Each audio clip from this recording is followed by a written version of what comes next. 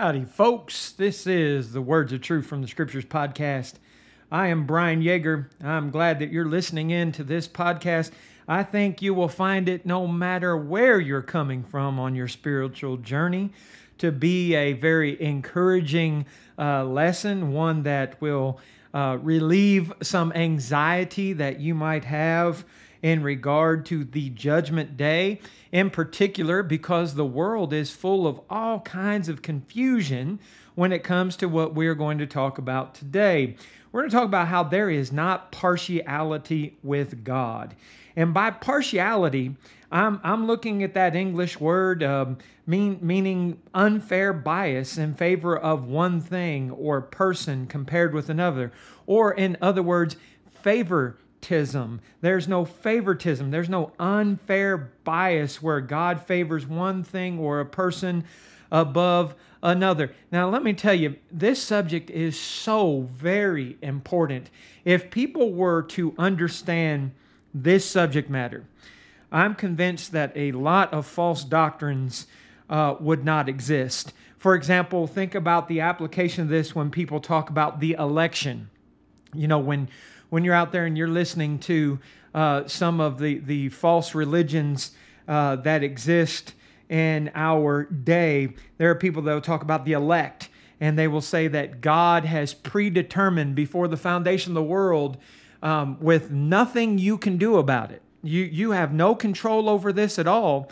Calvinism is known for this. That would be like the Presbyterian Church, the many different factions of the Baptist Church, the Lutheran Church, and a lot of these community churches. And you know, when you're driving down the road and you see some sign that may have some long, confusing like community church wording, a lot of times those are Calvinistically related churches, and they will essentially say you have no control.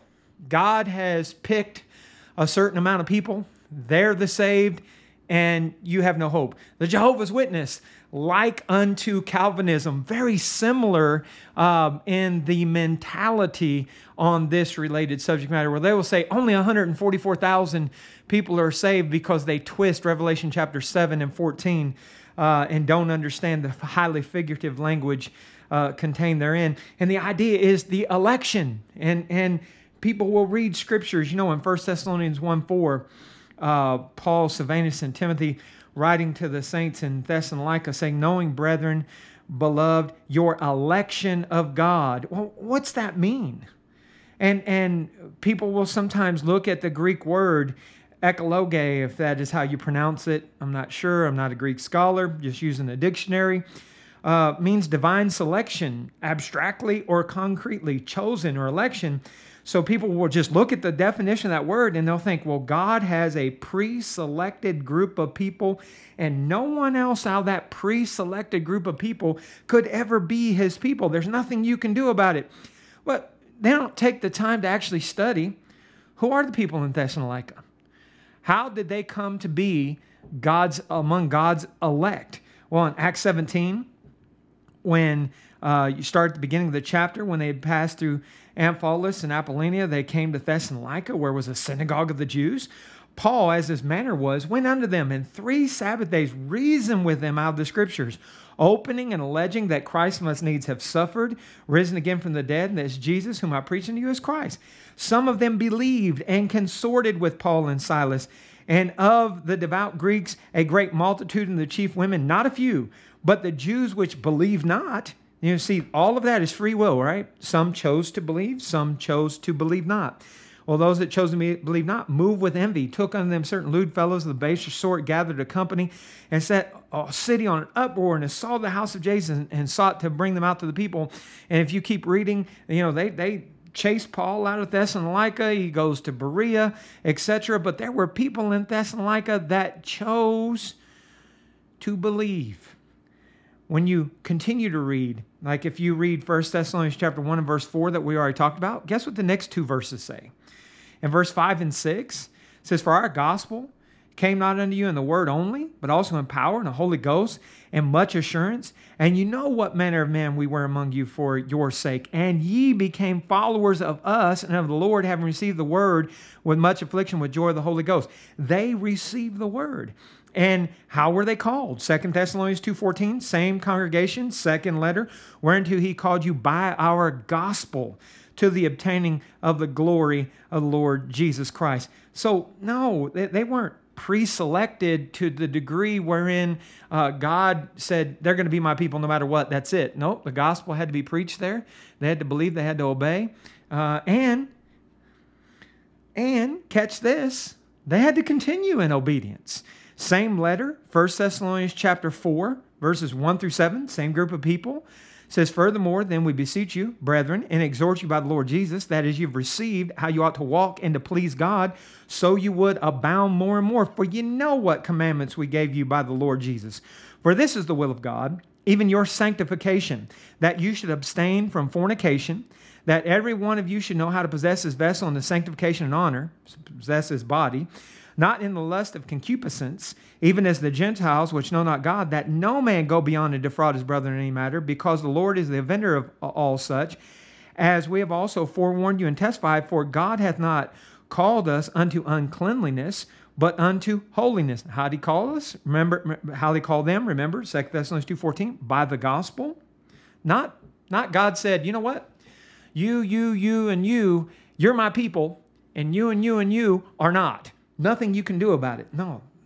They believed and were expected to continue to obey the commandments given to them through the apostles to please God. So there are people out there that they mistake the word elect or election, and they run with this whole doctrine, and they're basically telling people, you have absolutely no control over whether or not you go to heaven. Well, that's not the case. In fact, I'm persuaded that it's the most retarded doctrine I've ever heard of, because nothing would matter. I don't even know why those people begin to think this way. I've talked to quite a few over the last 30-some years. I've talked to quite a few people that believe Calvinism, and I'm always shocked because some of them seem to be reasonable, and yet they will talk about Adam and Eve, and they'll just immediately ignore that there was a choice made. And they'll talk about the book of Genesis, but they'll say, well, you're depraved. God chose you. So it's like God made you broken, and God made you in a way that you can't do right. And then God's going to take from among all the people that can't even do right, and he's going to pick some of them to be saved, and the rest, tough luck. You're out there. And they'll say, well, you have no part in this matter. To say that you are saved by works is heresy. You can't be, they like to use the word justified, and they'll say it's a legal term. You can't be justified by works. And it's heresy to say that you can. So James would be a heretic, because James said in James 2:24, you see thou by works a man is justified, and not by faith only. Now they'll try to explain that text away. That's works before men, yet the same context says, was not Abraham our father justified by works when he offered Isaac his son upon the altar? James 2:21. There was no man witnessing what Abraham did with Isaac. And they'll play games with the context, just like they do with passages like 1 Thessalonians 1:4 or Ephesians chapter 1 and other things. So these doctrines are out there. But listen, it's not just that doctrine that convinces people that there's partiality with God. There's also the fact that people project onto God what they see among men. And it's sad, because aside from the false doctrines where scriptures are twisted, I mean, we could go on and on and on for hours on that. There are those people that will look and say, look at the behaviors of men. That there's nothing that's fair. And they just throw hope completely out the window, and they don't pursue God, you're told both Old and the New Testament to seek the Lord. Isaiah 55 and verse 6, Matthew 7 and verse 7, among other passages. Hebrews 11 and verse 6 is a great passage that talks about faith and teaches mankind to seek after the Lord. It says, without faith it's impossible to please God, for he that cometh to God must believe that he is, and he's the rewarder of them that diligently seek him. And so people get discouraged. Well, yeah, there is partiality among men. In fact, unfortunately, this even happens among people that profess to be Christians. For example, in James chapter 2, beginning at verse 1, my brethren, have not the faith of our Lord Jesus Christ, the Lord of glory, with respect of persons. Well, why is he saying that?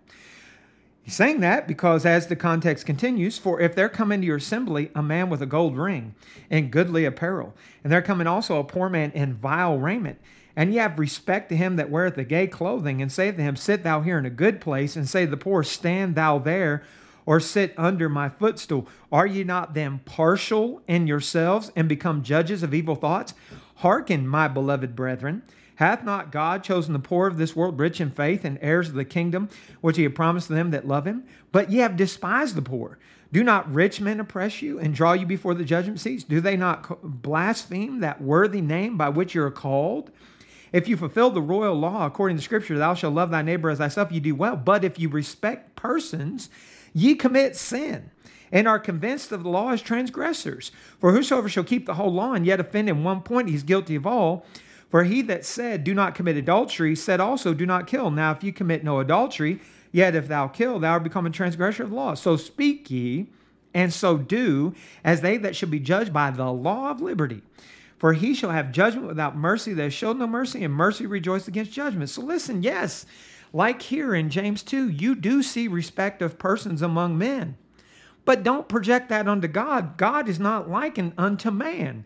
In Numbers 23:19 says, God is not a man that he should lie, neither the son of man that he should repent.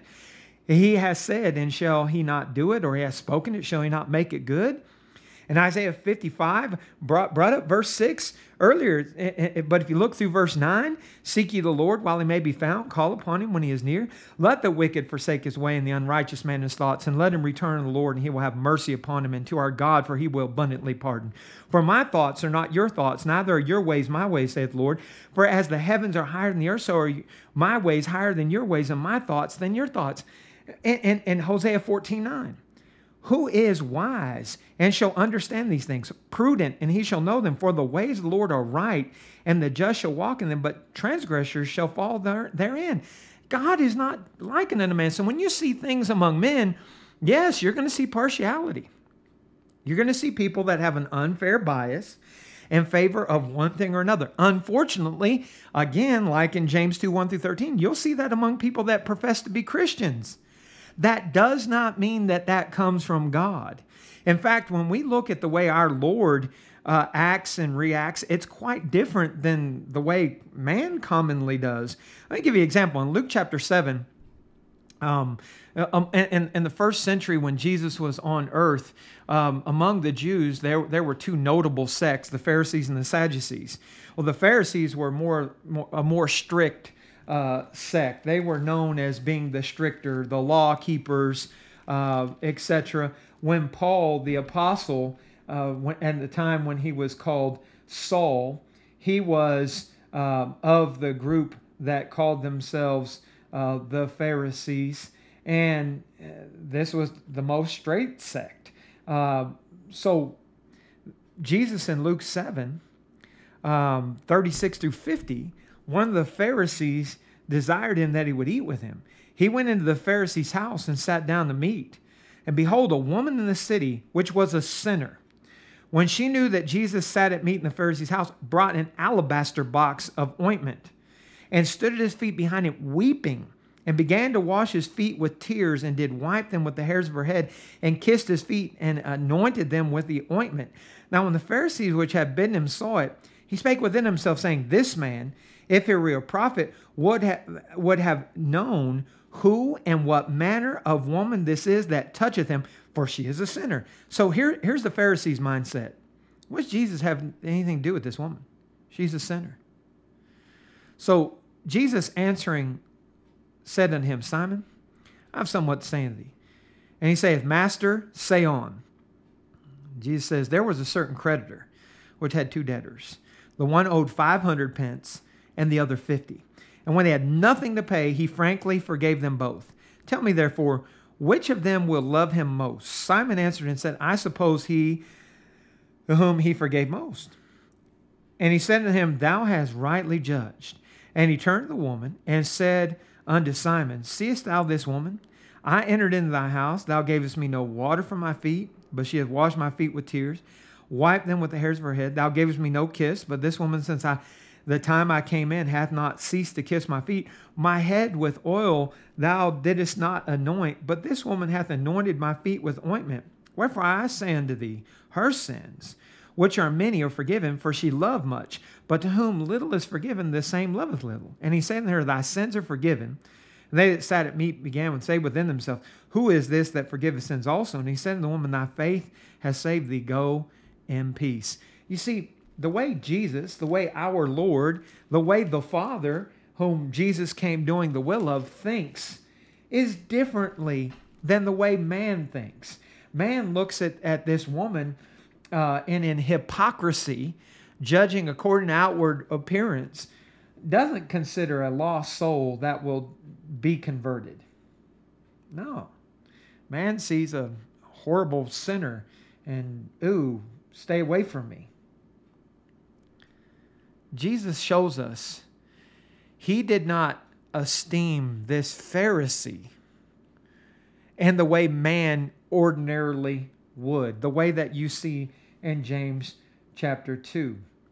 In Luke 9, unfortunately, among the disciples, among the apostles, in verse 46, there was a reasoning among them, which of them should be greatest. How sad when there is this mentality among the apostles, right? Well, if you study Matthew, Mark, Luke, and John, you see that the apostles were severely lacking in their faith and faithfulness to our Lord, all the way up, even prior to his ascension into heaven.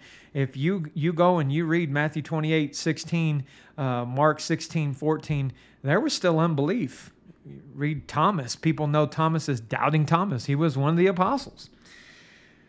So in this text, verse 47 and 48, Jesus, perceiving the thought of their heart, took a child and set him by him, and said to them, Whosoever shall receive this child in my name receiveth me, and whosoever shall receive me receiveth him that sent me. For he that is least among you all, the same shall be great. See, that's not the way man thinks, is it? The least is the greatest. Well, that's the way our Lord thinks. It's not the most wealthy. It's not the most talented. It's not somebody who looks better than somebody else. It's the other way around. Our Lord doesn't regard persons. He doesn't care that this man is a Pharisee or a Sadducee or a thief. They're lost souls that need to be saved. Isn't that wonderful? Clarity on this matter. The disciples were told to go and preach the gospel to all the world. Mark 16:15 and 16. However, even among them, there was a misunderstanding of what the world meant, or every nation, Matthew 28:19. They thought selectively, this is just about the Jews. I want to talk about that before we end this podcast, that why that was the thinking. We'll get to that here momentarily. But when you are studying the second book of written to Theophilus, the second letter to Theophilus, and that's what the book of Acts is. Luke is the first letter to Theophilus. Acts is the second letter to Theophilus. They're narrative accounts of the history of the work of the Lord and the apostles. In Acts chapter 2, 3, 4, 5, 6, 7, 8, 9, the preaching of the gospel is to the Jews, or at least to people of the nation of Israel, which the Samaritans were part of Israel when you look back in Old Testament history. When it came to Acts 10 and Peter was told to go and preach to a Gentile, Even though Peter, out of his own mouth, said that the promise was to those that are afar off, not just the Jews, but those that are far off, Acts 2:39, when you go and read Ephesians 2:11 through 17, the afar off are the Gentiles. Likely, if you're listening to this podcast, that's you and I. We ought to be thankful for that. We're Gentiles. We're not of the nation of Israel. Peter thought, no, I'm not going to go unclean thing. God had to convince him through a vision if you read all of Acts chapter 10. Well, after Peter gets it, and he goes and he begins speaking to Cornelius and his household, in Acts 10:34 and 35, Peter opened his mouth and said, of a truth I perceive that God is no respecter of persons, but in every nation he that feareth him and worketh righteousness is accepted with him. Do you catch that? These are wonderful passages. God is no respecter of persons. In every nation, doesn't matter poor, rich, United States, third world country. He that feareth him and worketh righteousness is accepted with him. Obviously, that's a simplification, but it shows you have control over your eternal destiny. God has given you an equal opportunity, as he has all mankind, to obey him and be saved. He is an impartial judge. In 1 Peter 1:17, if you call on the Father, who without respect of person judges according to every man's work, pass the time of your sojourning here in fear. If you go to a job interview today and you have 30 years experience in a field and you are very good at your job, but you do not have a college degree, there are some companies that will hire somebody who has a piece of paper. Even though you will do the job much better, they have respect to that piece of paper, to the college degree. If you go to an interview, maybe you wore the wrong color dress shirt and somebody came in with power apparel and their appearance just looked slightly sharper than yours. And because someone made a judgment according to appearance, they got the job and not you. We experience things like this in every area of our life. However, you will not experience that with our Lord. Can you take comfort in that? That he judges without respect of persons. Your work. Your place among men in this world is not going to get you a pass nor a stricter view of judgment. In Colossians chapter 3, servants, meaning slaves, verse 22 through 25 says, servants, obey in all things your masters according to the flesh, not with eye servants as men's pleasers, but in singleness of heart, fearing God. And whatsoever you do, do it heartily as to the Lord and not unto men, knowing that of the Lord you shall receive the reward of the inheritance, for you serve the Lord Christ. But he that doeth wrong shall receive for the wrong that he hath done, and there is no respect of persons. Slave or master, you're judged according to what you've done. We all stand before the judgment seat of Christ in the end. 2 Corinthians 5:10, we must all appear before the judgment seat of Christ, that every man may receive the things done in his body according to that he had done, whether it be good or bad, according to what you have done. Not according to your social status, not according to your earthly carnal education, not according to your financial status, not according to how much money you have in the bank, not according to any of those things.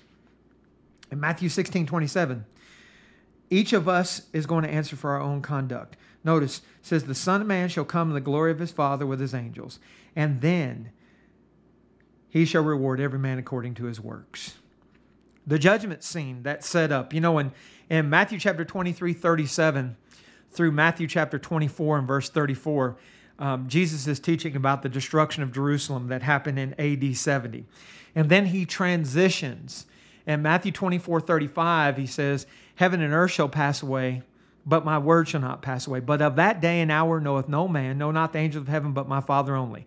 Matthew 23:37 through 24:34. And 24:34 says the things that were written or said before then were going to happen in that generation. That's a first century event. Again, historically, you can know that that's AD 70, the destruction of Jerusalem.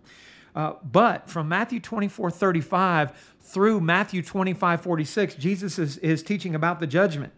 In that context, in Matthew 25:31, says, beginning, let me turn there real quick. I want to read more than, I was just going to quote a couple of verses out of this, but I want to read it to you.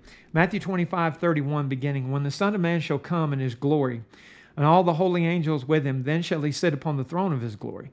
And before him shall be gathered all nations. And he shall separate them one from another as a shepherd divideth the sheep from the goats. He shall set the sheep on his right hand, but the goats on the left. Then shall the king say to them on his right hand, Come, ye blessed of my Father, inherit the kingdom prepared for you from the foundation of the world. For I was hungered, and ye gave me meat. I was thirsty, and ye gave me drink. I was a stranger, and you took me in. Naked, and you clothed me. I was sick, and you visited me. I was in prison, and you came unto me. Then shall the righteous answer, saying, Lord, when saw we thee a hungered, or fed thee, or thirsty, or gave thee drink? When saw we thee a stranger, and took thee in, or naked, and clothed thee? When saw we thee sick, or in prison, and came to thee? And the king shall answer and say unto them, Verily I say unto you, insomuch as you've done it unto the least of one of these my brethren. You know, the definition of my brethren for Jesus is those that do the will of the Father. Matthew 12:46-50, just a little side note. He says, You've done it unto me. Then shall he say unto them on the left, Matthew 25:41, Depart from me, ye accursed, into everlasting fire, prepared for the devil and his angels. For I was hungered, and you gave me no meat. I was thirsty, and you gave me no drink. I was a stranger, and you took me not in. Naked, and you clothed me not. Sick and in prison, you visited me not. And by the way, if you just do a little word study on visit, it means to look after. It doesn't mean go to a prison and sit down and talk to somebody. It's like Epaphroditus did for the Apostle Paul in Philippians 2:25-30. It's to care for somebody, okay? Not just, sometimes people think of the word visit, and a lot of false doctrines taught in churches, like we have a visitation ministry, where by that they mean they go have a cup of coffee with somebody. That's not what visit means in the scriptures, here or in James 1:27. Side note apart, in Matthew 25:44, then shall they also answer him, saying, Lord, when saw thee hunger or thirst or naked, or stranger or naked or sick or in prison, and did not minister unto thee? Then shall answer, saying to them, I say, as much as you did it not to one of the least of these, you did it not to me. And these shall go away in everlasting punishment, the righteous into life eternal. When you read that, you understand that you are in control of your destiny for eternity based upon what you do, based upon your works, good or evil. And lest anybody confuse you by twisting scriptures or by projecting onto God man's judgment. John 5:28-29, we talked about this in Sunday's podcast. Says, marvel not at this, the hour is coming in which they that are in the grave shall hear his voice, speaking of Jesus, and shall come forth, they that have done good unto the resurrection of life, and they that have done evil unto the resurrection of damnation. That's how God's judgment is. Whether you do good or evil, not who you are or whose you are in the framework of this world, but what you do. That judgment is a righteous judgment. In Acts 17, Paul is preaching in Athens on Mars Hill, and as he comes near the end of what he says in Acts 17:31, says, because he hath appointed a day, and you know what, before verse 31, it's important to include verse 30, kind of getting ahead of myself a little bit here. So in verse 30, the times of this ignorance, speaking of times past where people didn't understand God, this is God winked at, but now commandeth all men everywhere to repent. Then verse 31, because he hath appointed a day. That's consistent with Matthew 25. It's consistent with Matthew 24:35-36. He hath appointed a day in the which he will judge the world in righteousness by that man whom he hath ordained, whereof he hath given assurance unto all, and that he hath raised him from the dead. unto all. Assurance unto all. God's a fair judge.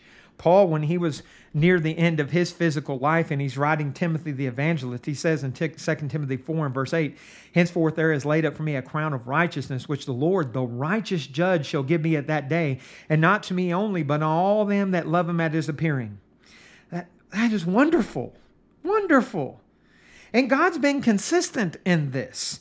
Even when you go back and you look under the law of Moses, in Deuteronomy chapter 10, for example, verses 12 through 20 says, and now Israel, what doth the Lord thy God require of thee, but to fear the Lord thy God, to walk in all his ways, and to love him, and to serve the Lord thy God with all thy heart, and with all thy soul, to keep the commandments of the Lord and his statutes, which I command thee this day for thy good.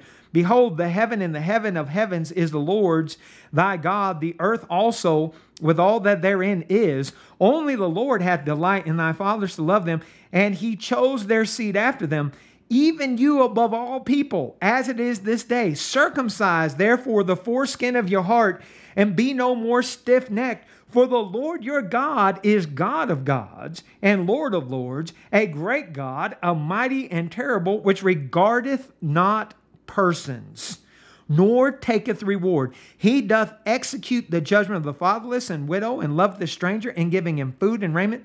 Love ye therefore the stranger, for you were strangers in the land of Egypt. Thou shalt fear the Lord thy God, him shalt thou serve, and to him shalt thou cleave, and swear by his name. Much like you read in the New Testament. Jesus says, if you love me, keep my commandments. John 14:15. You keep reading, those are those that obey him are those that he makes his abode with, John 14:21 and following. God's consistent. Isaiah the prophet, Isaiah 3:10 and 11, say ye to the righteous that it shall be well with him, for they shall eat the fruit of their doings. Woe unto the wicked, it shall be ill with him, for the reward of his hand shall be given him. Jeremiah 17:10, I, the Lord, search the heart, I try the reins, even to give every man according to his ways and according to the fruit of his doings. Jeremiah 32:19, great in counsel and mighty in work, for thine eyes are open upon all the ways of the sons of men, to give everyone according to his ways, according to the fruit of his doing. You understand those scriptures? Both old and new. God judged according to what man did. That's wonderful. There's no partiality in that. That gives you control. God says, I want you to love me. I want you to choose me. I want you to seek me. We've proven that with Scripture, Hebrews 11 and 6, among others. That's his desire. We'll put more scriptures with that here just in a little bit when we talk about God being fair and how he doesn't want you to perish. But man obstructs that. Man gets in the way with his own thinking. We allow everything we see and hear in the world, I'm not indicting myself or others, but just mankind in general seems to think that this kind of judgment can't exist because in our world we don't see it. Folks, God is not of the world. The world is evil. It's wicked. 1 John 5:19. God is just. He's fair. He's going to look at what you do and do not do. And he gives you the choice, the freedom. And when you stand before Christ in the judgment day, you're going to answer because of what you chose to do or not to do. It really is that simple.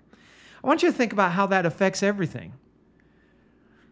It affects everything. It affects how people look at salvation.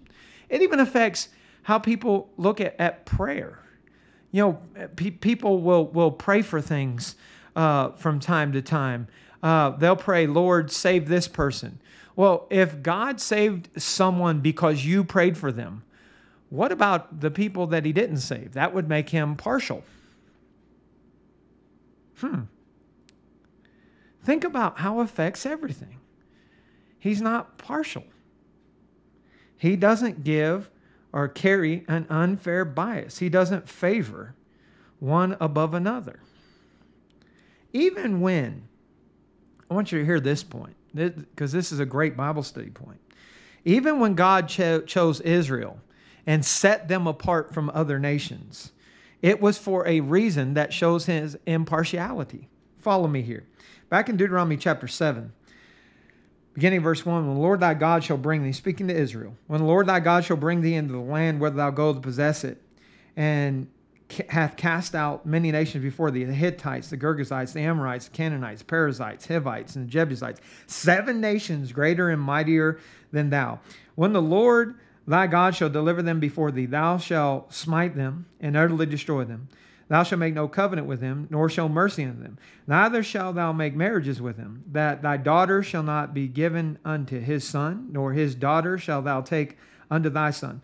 For they will turn away thy son from following me, that they may serve other gods. So will the anger of the Lord be kindled against you, and destroy thee suddenly. But thus you shall deal with them. You shall utterly destroy their altars, break down their images, cut down their groves, burn their graven images with fire. For thou art an holy people in the Lord thy God. Lord thy God hath chosen thee to be a special people unto himself above all the people that are upon the face of the earth. The Lord did not set his love upon you, nor choose you, because you were more in number than any people, for you were the fewest of all people. But because the Lord loved you, because he would keep the oath which he had sworn unto your fathers. That's key. That's key. We're going to put this into application here in a moment. Hath brought you out with a mighty hand, redeemed you out of the house of the bondman, from the hand of Pharaoh king of Egypt. Know therefore the Lord thy God, he is God, the faithful God, which keepeth covenant, again, key, covenant to who? The fathers. And mercy with them that love him and keep his commandments to 1,000 generations. Keeps his covenant to the fathers, keeps his covenant to the obedient. Who was that to benefit? The fact that God keeping his promises to the fathers, who does that benefit? Genesis 12:3, talking to Abraham, I will bless them that bless thee and curse them that curse thee, and in thee shall all the families of the earth be blessed. Genesis 22:18, context where Abraham offers Isaac. And thy seed shall all the nations of the earth be blessed, because thou hast obeyed my voice. You hear that? Even when God set apart Israel, until John came and Jesus came and the new covenant came into existence, he wanted Israel to be separate from all the nations of the earth. Of course, they didn't obey that. If you read the Old Testament, you see that clearly. But he gave them the free will. He told them his will. They chose not to follow it. And time after time after time, they were punished from it. Well, that promise was kept by God. And because of that, all people, all nations of the earth blessed. Let's put scriptures to that. Galatians 3:8-9. The scripture foreseeing that God would justify the heathen through faith preached before the gospel unto Abraham, saying, in thee shall all the nations be blessed. So then they which be of faith are blessed with faithful Abraham. Verse 16, same chapter. Now to Abraham and his seed were the promises made. He saith not, into seeds of many, but as of one, into thy seed, which is Christ. So what the promise was about was ultimately bringing Christ into the world. So how's that translated into a blessing upon all? Verse 26-29 of Galatians 3. For you're all the children of God by faith in Christ Jesus. For as many of you have been baptized into Christ, have put on Christ, there's neither Jew nor Greek, there's neither bond nor free, there's neither male nor female, but you're all one in Christ Jesus. And if you be Christ, then you're Abraham's seeds and heir according to the promise. Isn't that wonderful how that comes together?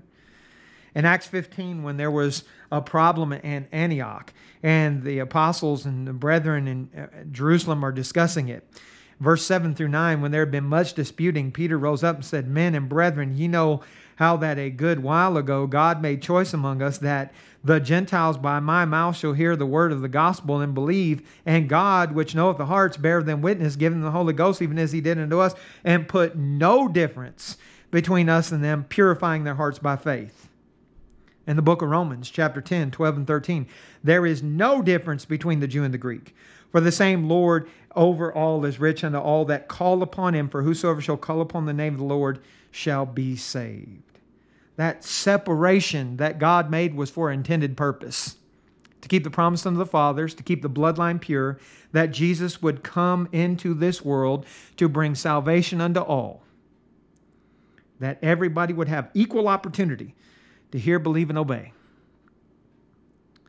Even when the law was in place, sometimes people think, so what did God just forget about the Gentiles? No, they were a law unto themselves.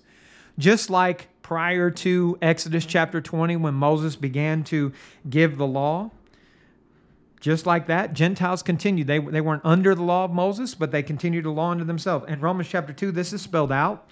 Verses 9 through 16, just to grab a little bit of context, says, tribulation, anguish upon every soul of man that doeth evil, of the Jew first and the Gentile, but glory, honor, and peace to every man that worketh good, to the Jew first and also to the Gentile. Notice, for there is no respect of persons with God, for as many have sinned without law, shall also perish without law. And as many have sinned in the law, should be judged by the law. For not the hearers of the law should be judged for not the hearers of the law are just before God, but the doers of the law shall be justified. For when the Gentiles, which have not the law, so looking backwards, Gentiles who weren't under the law of Moses, wasn't given to them. When you read it, it's continually to Israel, to Israel, to Israel.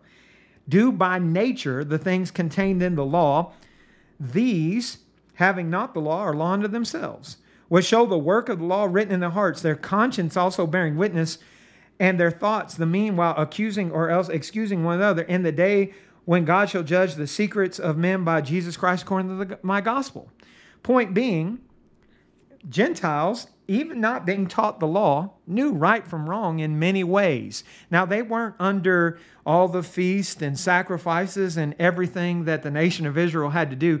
And thankfully, in Christ, we're not either.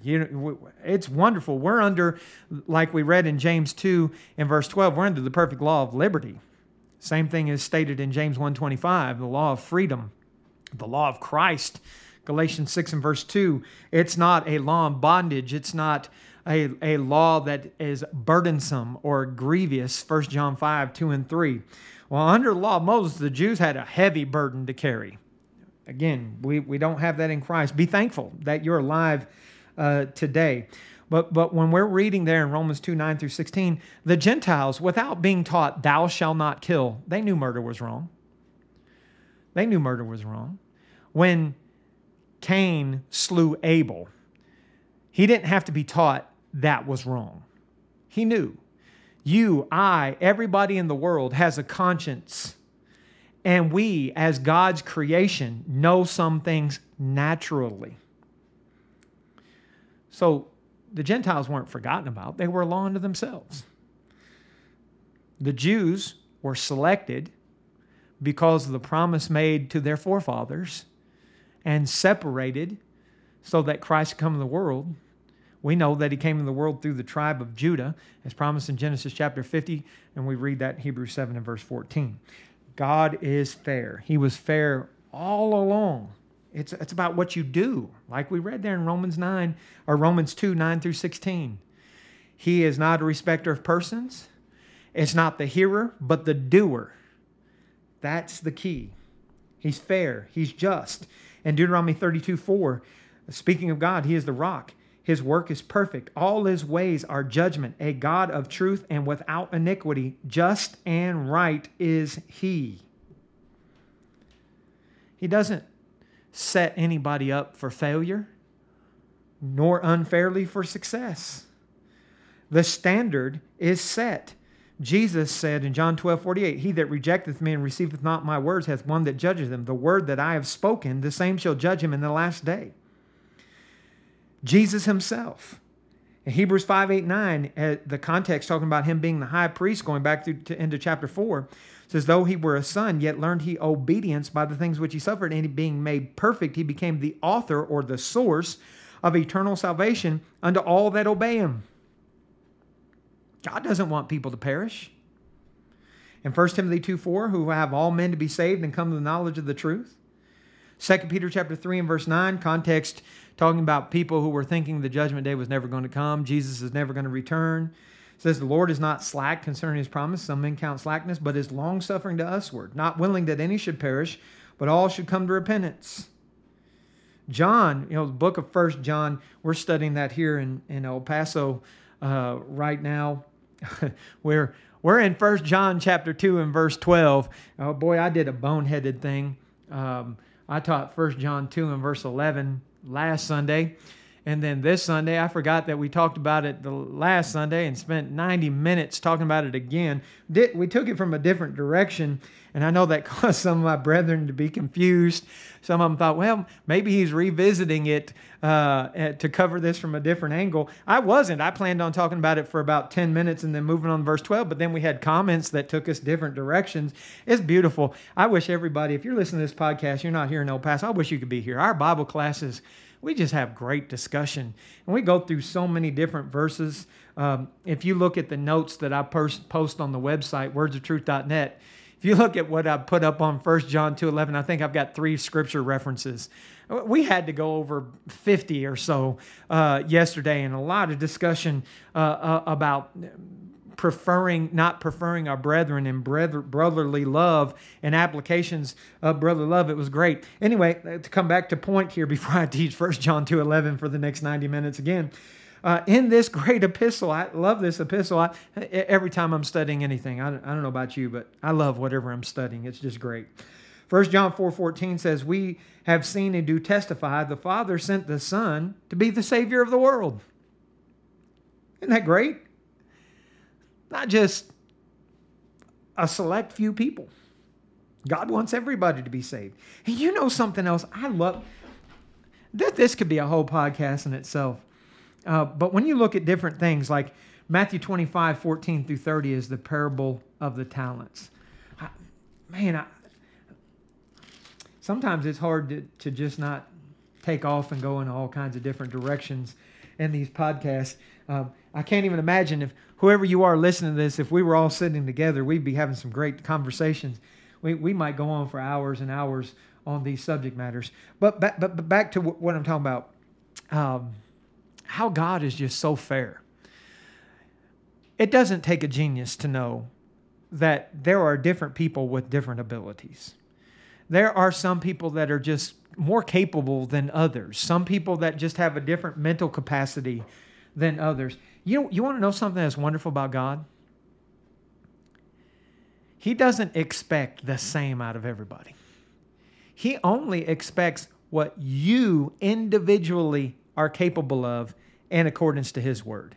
I love this. Think about this parable, because it's in the context of the judgment. The parable of the talents is in the context of the judgment.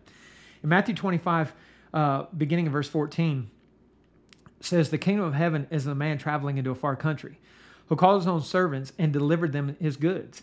Unto one he gave 5 talents, to another 2, to another 1, to every man according to his several ability, and straightway took his journey. So listen to this principle.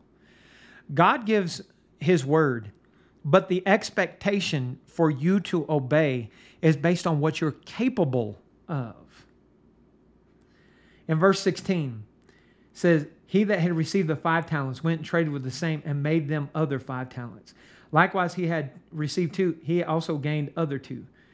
But he that received 1 went and digged in the earth and hid his Lord's money. After a long time, the Lord of those servants cometh and reckoneth with them.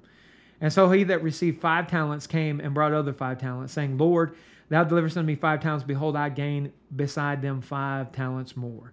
His Lord said unto him, well done, thou good and faithful servant. Thou hast been faithful over a few things. I will make thee ruler over many things. Enter thou in the joy of the Lord. He also had received 2 talents, came and said, Lord, thou deliverest me 2 talents. Behold, I have gained 2 other talents beside them. His Lord said unto him, well done, thou good and faithful servant. Thou hast been faithful over a few things. I will make thee ruler over many things. Enter thou into the joy of the Lord. Then he which had received the 1 talent came and said, Lord, I knew that thou art a hard man, reaping while thou hast not sown, and gathering while thou hast not strawed. And I was afraid, and went and hid thy talent in the earth. Lo, thou hast that is thine. The Lord answered and said, thou wicked and slothful servant, thou knewest that I reap where I sowed not, and gathereth where I have not strawed. Thou oughtest therefore have to put my money to the exchangers, and then at my coming I should have received my own with usury. Take therefore the talent from him, and give it him that hath 10 talents. For unto every one that hath shall be given, and shall have an abundance. But from him that hath not shall be taken away even that which he hath. And cast ye the unprofitable servant out of darkness, there shall be weeping and gnashing of teeth. See, he gave every man according to his ability. This is a parable, right? And it's to illustrate the judgment. Gave to every man according to his ability, expected them just to do what they're capable of. But the one talent, the one that was given one talent, given the least, expected of the least, did nothing. And he was cast out because of it. In the book of Luke, there's a parallel to it, little different wording that is given as well, Luke 12:35 and following. And as you read through that context, again, it's just a parable. It's not describing the judgment day, but giving principles by which we can understand. He says in Luke 12:47 and 48, that servant which knew his Lord's will and prepared not himself, neither did according to his will, should be beaten with many stripes. But he that knew not and did commit things worthy of stripes shall be beaten with few stripes. For whomsoever much is given, of him shall much be required. And to whom men have committed much, of him will they ask the more. So to those more capable, more able, there's more expectations. To those less capable, less able, less expectations. Folks, our God is so fair. When you think back to, I don't know what the current school testing is. Katrina and I, we homeschooled our three children. So, I mean, it's I haven't taken standardized testings in school or been familiar with them since the early 1990s. But back then, the standardized testing, there were people that were genuinely smart, but they failed in the test for different reasons. Just the wording of questions, the time limits given, all these different things. And their test scores really did not fairly reflect their level of education. Nonetheless, everybody in the school was given the same test and graded on the same scale. God doesn't do that. Isn't that wonderful? Isn't that wonderful? It is a shame that people don't know this and that they don't use this principle in everything that they talk about as it relates to the faith. It would help so many things and so many people if they could just appreciate what we're talking about today. God does not accept any man's person. In Galatians 2:6, after Paul had dealt with some men that wanted to spy out their liberty regarding circumcision, he says, but of these who seem to be somewhat, whatsoever they were, it maketh no matter to me. God accepteth no man's person. For they who seem to be somewhat in conference added nothing to me. God accepteth no man's persons. When the presidents and kings and governors and senators and whatever stand before God in the judgment day, God's not going to say, you were a great leader among men, enter thou in. They're going to be judged the same way as the person who is homeless, not by choice. You know, there are people that are homeless by choice. I'm speaking of people that are just poor, that the world might say are down on their luck, right? There's not going to be a respect of persons. God's not going to say, well, I've reserved these special places in heaven for the chiefest among men, the greatest warriors, the most wealthiest. And then I've given these lower places in heaven to, no respect of persons. You be judged based on what you're capable of and what you've done with what you're capable of. That is the key to this lesson. I hope that has been edifying to you to think about the things that we've presented in this lesson. That has alleviated fear. That has taken away anxiety. That has given you hope. Maybe it's led you to questions because of the biases that this world has or because of the false doctrines that are out there. Call me up. My phone number is 915-525-5794. I'll study with you. If you're anywhere near El Paso, Texas, which is where I reside, I'll take advantage of meeting me in person. When you sit down, open the Bible, you can tell me what you want to talk about when we meet face to face. If you'd rather email, My email is brian@wordsoftruth.net. Visit my website, www.wordsoftruth.net. There's all kinds of information there. I was talking about the church in Thessalonica. Right now, I'm in the midst of writing a series of articles on the first letter to the Thessalonians. You can click on articles and you can look at the recent articles, go back and start in chapter 1 and verse 1 and read forward. Start in the introduction article and read forward. We go verse by verse through this epistle. It'd be helpful to you in your studies of God's Word. Talk about some of the things that we've talked about here in this lesson. But don't be lost. Help is available for free, no charge, no desire to gain from you physically, carnally, in any way. I'll help you. You can test.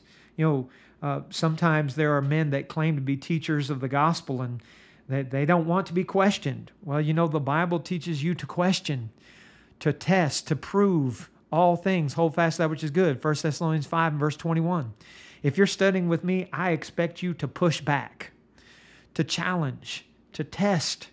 And we'll look at God's Word, even if it means we got to back up and start at verse 1, chapter 1 of a letter so that we can get the whole context. I'm willing to spend hours studying the Bible with you, not minutes, not quick answers. I won't talk to you and say, here, hurry up. I got other things to do. There's nothing more important to me than helping somebody that is lost prepare to meet our Lord. I thank you so much for listening. I hope this won't be the first, or I hope it's not the first. Now, if it is, I hope it won't be the last time that you listen to this podcast. But I really, podcasts are great. I love teaching them. I love doing them. But individual study,